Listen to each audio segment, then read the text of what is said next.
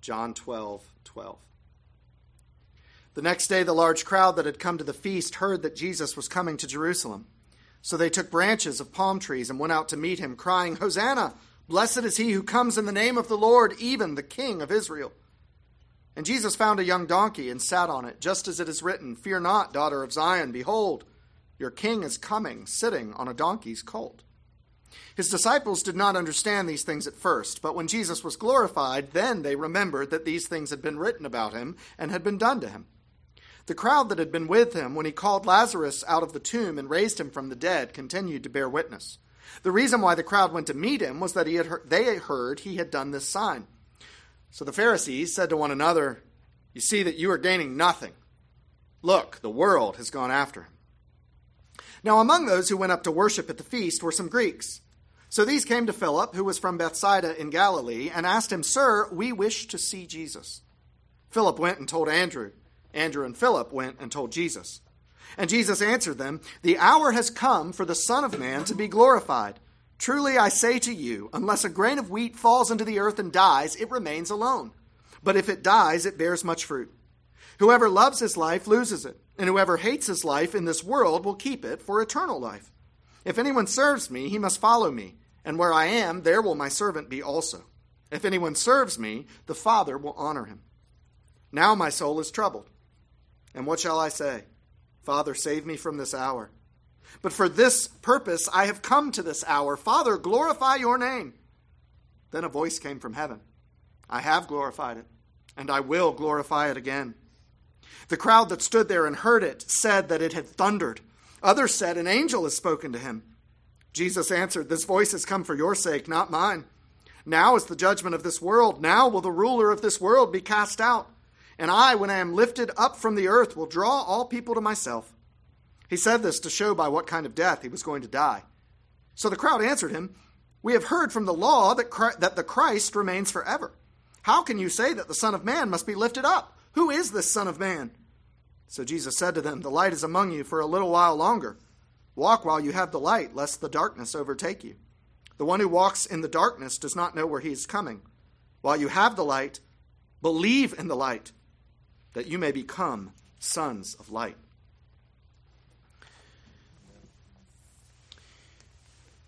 I'm not much of a movie person, but there's a kind of movie I really like because it catches me off guard and genuinely surprises me.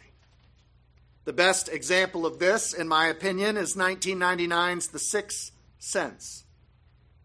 You know who the main character is from the beginning of the movie.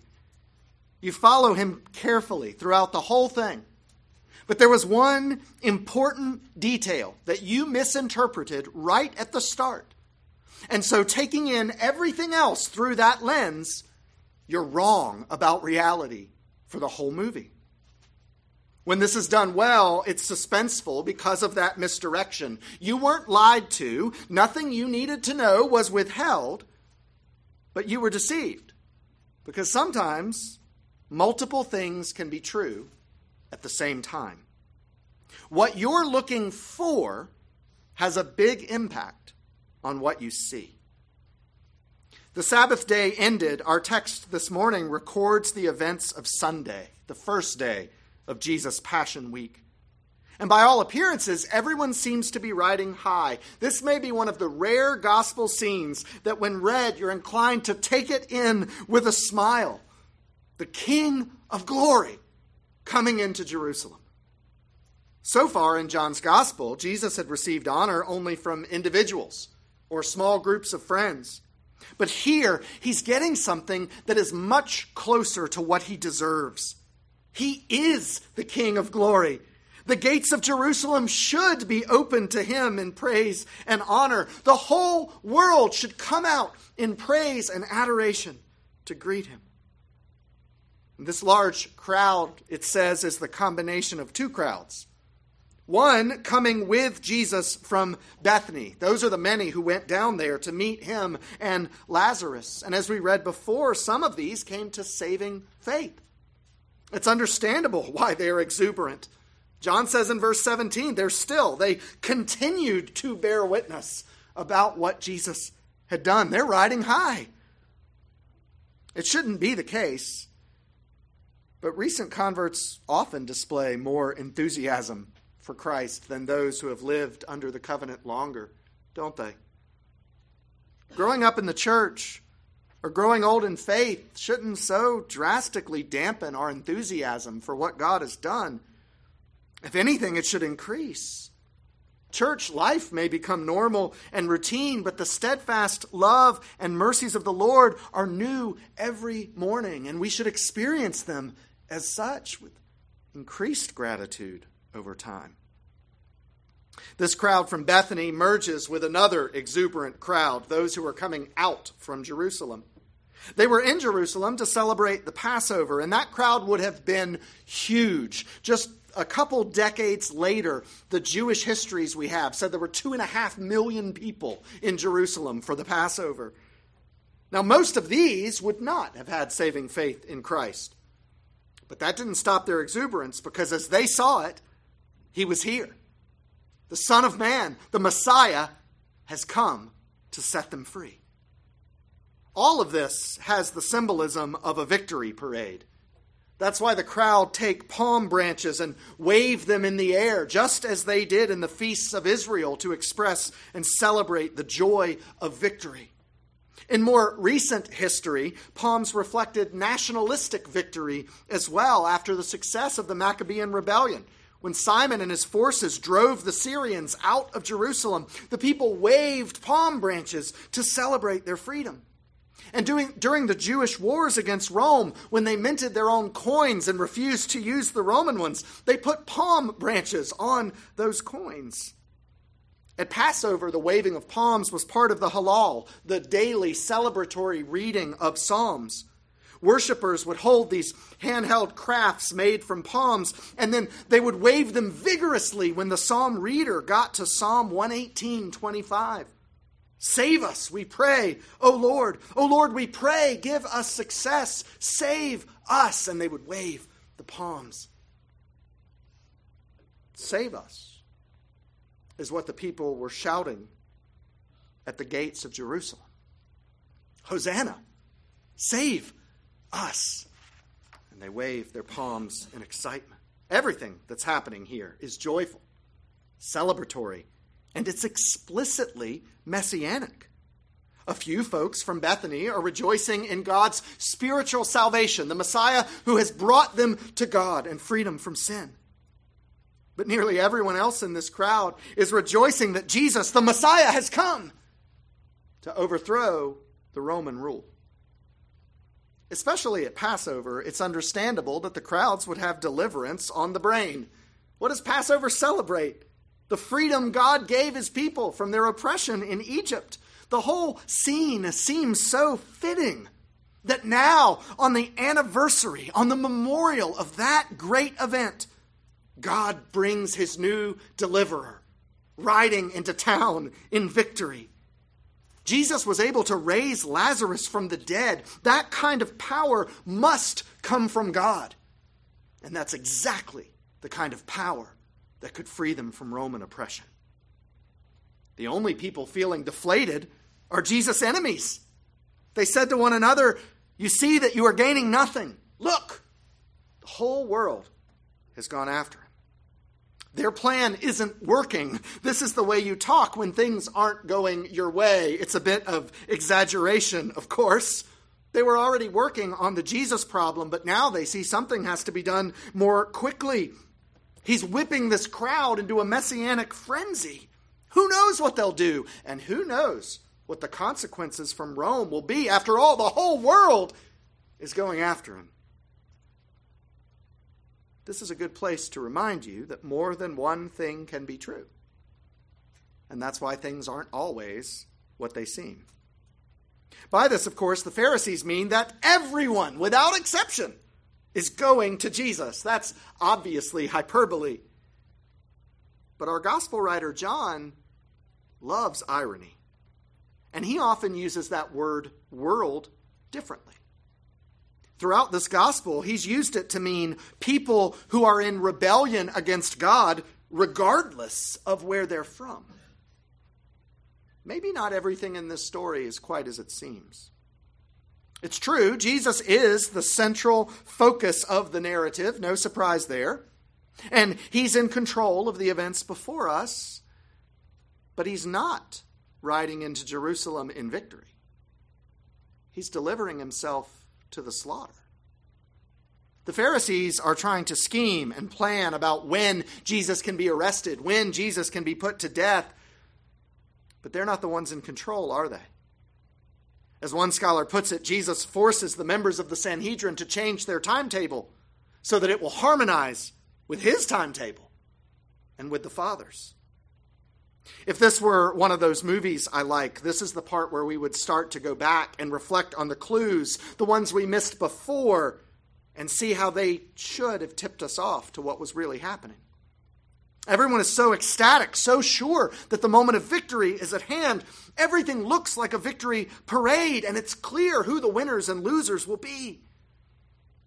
But on closer inspection, the palm-waving crowds have got it all wrong. Notice that as Jesus approaches Jerusalem, he rides not on a war horse like a conquering hero of old, but on the colt of a donkey. He's telling you in this that he's not here to bring war against Rome. He's here to bring peace. Peace of soul and of mind for those who receive him. From the other Gospels, we learn that Jesus orchestrated this arrival himself, every part of it put together by Christ according to the Father's will and in conscious fulfillment of Zechariah 9. Now, when the New Testament quotes the Old, there are two things to look for. One is the combination of multiple Old Testament passages into what seems like one reference. The central point of this quote, "Your king is coming, sitting on a donkey's colt," that is from Zechariah 9. That's the main text we're supposed to think about. But the opening of the passage, "Fear not, daughter of Zion," is not. It's from Isaiah 40. And that's common when the New Testament quotes the Old. And so we're to look carefully at what was removed and what was added in its place. This passage in Zechariah opens with a call not of peace, but a call to rejoice. And John removes that and replaces it with Isaiah's call to peace. And when you look at the context of Isaiah, those words of peace are given to the one who brings good tidings to Zion. Jesus is not bringing war or even the victory that these people are seeking. He's bringing tidings of good news, tidings of peace. The second important consideration for Old Testament quotations is that all of the context matters. Even when only a verse or two from the Old Testament is referenced, the New Testament author isn't just bringing in that verse because they think it's interesting. They're pointing our attention to the whole context of the original passage. I'll lean on a New Testament scholar who summarizes the Zechariah 9 context for us in 3 points. Listen to these 3 things that if you go read Zechariah 9, you'll be able to pull out. 1, the coming of the gentle king is associated with the end of war. 2, the coming of the gentle king is associated with the proclamation of peace to the nations, extending his reign to the end of the earth. And 3, the coming of the gentle king is associated with the blood of God's covenant, which sets the prisoners free. This will be quite a letdown for the enthusiastic crowds. They want war, and Jesus brings tidings of peace. They want freedom from Rome, and Jesus brings the blood of the covenant, release from the guilt of sin. They want a king, but a gentle king riding on a donkey's colt is not what they had in mind. As this story moves forward, something else is out of sorts from our original celebratory expectations. Because if things are as they at first seemed, shouldn't Jesus be the most exuberant of all? He's being received in Jerusalem as the Son of Man, as the Messiah. Yet, what's really happening to him, if you're looking closely, is agony of the soul. First, because of what he sees and considers as he rides into Jerusalem. This insight is most vividly presented in Luke's gospel. And when he drew near and saw the city, he wept over it, saying, "Would that you, even you, had known on this day the things that make for peace. But now they are hidden from your eyes."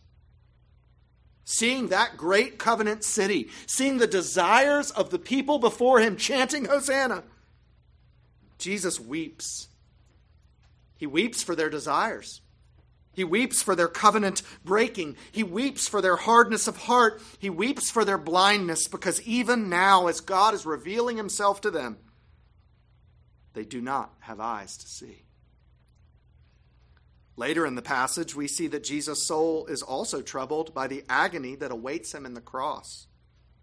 He does not doubt the Father's goodness or the rightness of the Father's plan. He's not contemplating any option but obedience. But he is taking seriously the horror of his Father's wrath. He's taking seriously the grim reality of death. If death wasn't horrible, Jesus wouldn't have been troubled. If Jesus wasn't completely committed to obedience, he wouldn't have been troubled. But it's the combination that causes such agony in Jesus' soul. One pastor writes, "The horror of death and the devotion of his obedience were meeting together.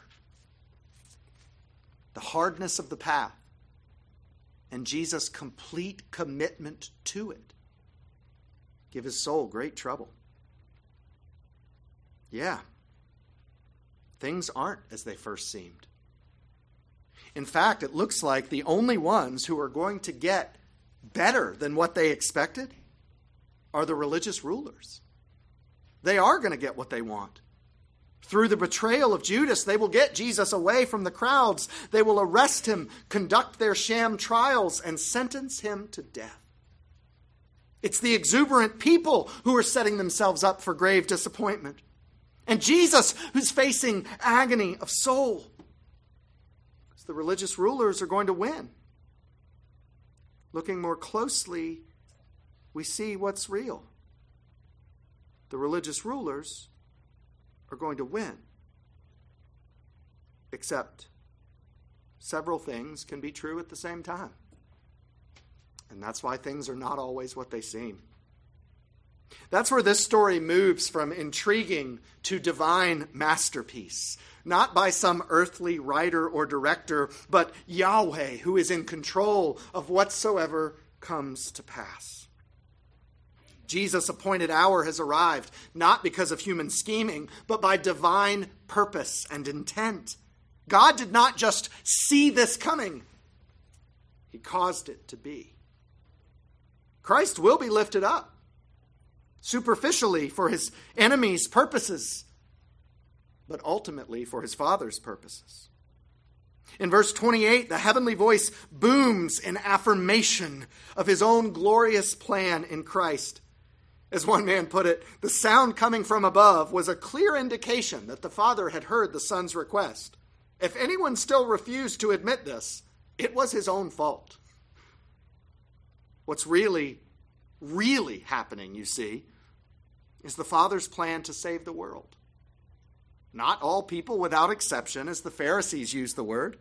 He will save the world, as John uses the term, people in rebellion against God without distinction for nation, tribe, or tongue.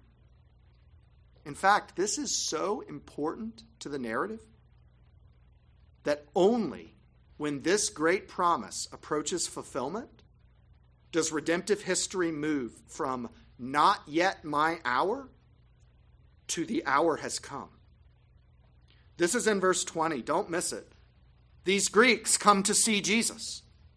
These are Gentiles who were likely in Jerusalem because they had already turned aside from the false religions and they had begun to associate themselves with Yahweh's covenant people. Such Gentile believers were allowed to come to the temple to worship, and many did. But they had to stay in the outer courts. They were not Jews. They were not ceremonially clean. They could never cross the barrier into the inner courts. That barrier, by the way, is what Paul tells the Ephesians is the dividing wall of hostility, broken down by the blood of Christ. It's literally a barrier that kept Gentile believers out of the place of God's presence. Jew and Gentile, desiring to seek God, but separated by a wall of hostility, a barrier that only the blood of Christ could break down. And that's why the coming of these Greeks to Jesus is so significant in redemptive history. He's drawing all people to himself. The whole world is coming to him, just as the Pharisees said, and not at all what they meant by it. One pastor says they come just as people come today because the wisdoms of the Greek suffered a shipwreck, failing to satisfy the deepest longings of the soul. All who find the world's religions unsatisfying, the world's answers to never bring peace to the soul, all without regard for race or anything else, gender, wealth, education, all who find it unsatisfying can say, as these Greeks did, "We want to see Jesus." And there they will find satisfaction for their souls. But for now, they're Gentiles, and this is Passover. The dividing wall of hostility remains. And so they're unsure whether Jesus should even receive them. And they ask Philip, and he's not sure. So he asks Andrew, and he's not sure. And they both go to Jesus, and they bring the situation to his attention. The world is coming to see you. What do we do? This is the great reveal. This is it. This is the moment that explains everything that was really happening all along. Before this, Jesus says, "It is not yet my hour." But with their arrival, at this moment, he says, "My hour has come." But he'll not yet go to these Gentiles. He'll give his answer through the disciples. That is, if they were to come to Jesus right now, they would still not find the soul satisfaction they're seeking in Christ, at least not in a redemptive historical sense, because Christ first must fulfill the requirements of the hour. He must be lifted up on the cross and taken down into the grave and raised and ascended into heaven. Then and only then will he have provided what the world needs from him. People think that all they need is good advice from Jesus. They think that what they need is wisdom from Jesus, or an example from Jesus, or in some abstract sense, the love of Jesus. But Jesus himself knew that what they needed was for him to be lifted up. And so he says, "My hour has come." And he refers to himself here as the Son of Man. Now, this particular title is most often used either when talking about Jesus' suffering or when talking about his return in glory. And here it's both. Because his suffering and his glory are inextricably connected. Yes, because one leads to the other. Suffering leads to glory. But more importantly, is there a more powerful manifestation of Jesus' glory than his death and resurrection? Is there any greater moment of the glory of God in Christ than when he is lifted up for the sins of his people? The glory that the crowds anticipate is not to be. They lift Jesus up in praise, but their Jesus will be lifted up on a cross. He will die. But the glory the Pharisees anticipate is not to be either. They will not deal with the Jesus problem, because as surely as he is lifted up in death, he will be lifted up in resurrection and exaltation. He is, he says, the grain of wheat, which falling to the earth dies and bears tremendous fruit. Brothers and sisters, we are that fruit. The fruit is a great harvest of salvation throughout the world. And in this, he's also judging his enemies. Those who thought that they could judge him and find him lacking, find him worthy of death. The world is judged, not Jesus. And the ruler of this world is cast out, not Jesus. I love this quote. One man said, the world thought it was passing judgment on Jesus, most climatically in the cross. But in reality, the cross was passing judgment on them. This is Jesus at his most glorious. And we're in grave danger when we stand in judgment over God. We consider his will and his will to save. And when we measure them by our own standards and judge whether or not we approve, we are in grave danger. And in fact, in such judgments, we are judged. The proper posture is what John has said from the beginning to those who receive him, not who judge, those who receive. By receiving, we gain the right to become children of God. Jesus was the illumination of God's will for the world. We receive him, not stand in judgment over him. This is the difference between those who are surprised and delighted by the plot twists of the gospel and those who are surprised and devastated. The crowd's ideas are all wrong. They're waiting on the Messiah who will set them free. By virtue of his power over death, they had begun to accept Jesus as that Messiah. You can see in verse 34, they're confused. And they're not confused because they're wrong about who the Messiah is. They say, Christ, he is the Messiah. They're confused because they're wrong about the kind of Messiah God sent. Jesus is not their military liberator. He's the light of the world. He offers understanding of God's will, God's revelation of himself. Notice from verse 16 that it's not until later, when the Holy Spirit is poured out, that even the disciples see all that God is doing in this morning's events. We need God to illuminate our path and show us what's true. Peter, in his first epistle, reflects on Jesus' passion, and he concludes that Jesus' suffering sets an example for us. Jesus died to sin so that we might live to righteousness. He draws us to himself so that we will follow him. He sends his Spirit to illuminate God's word and will so that we will have a path to direct our steps.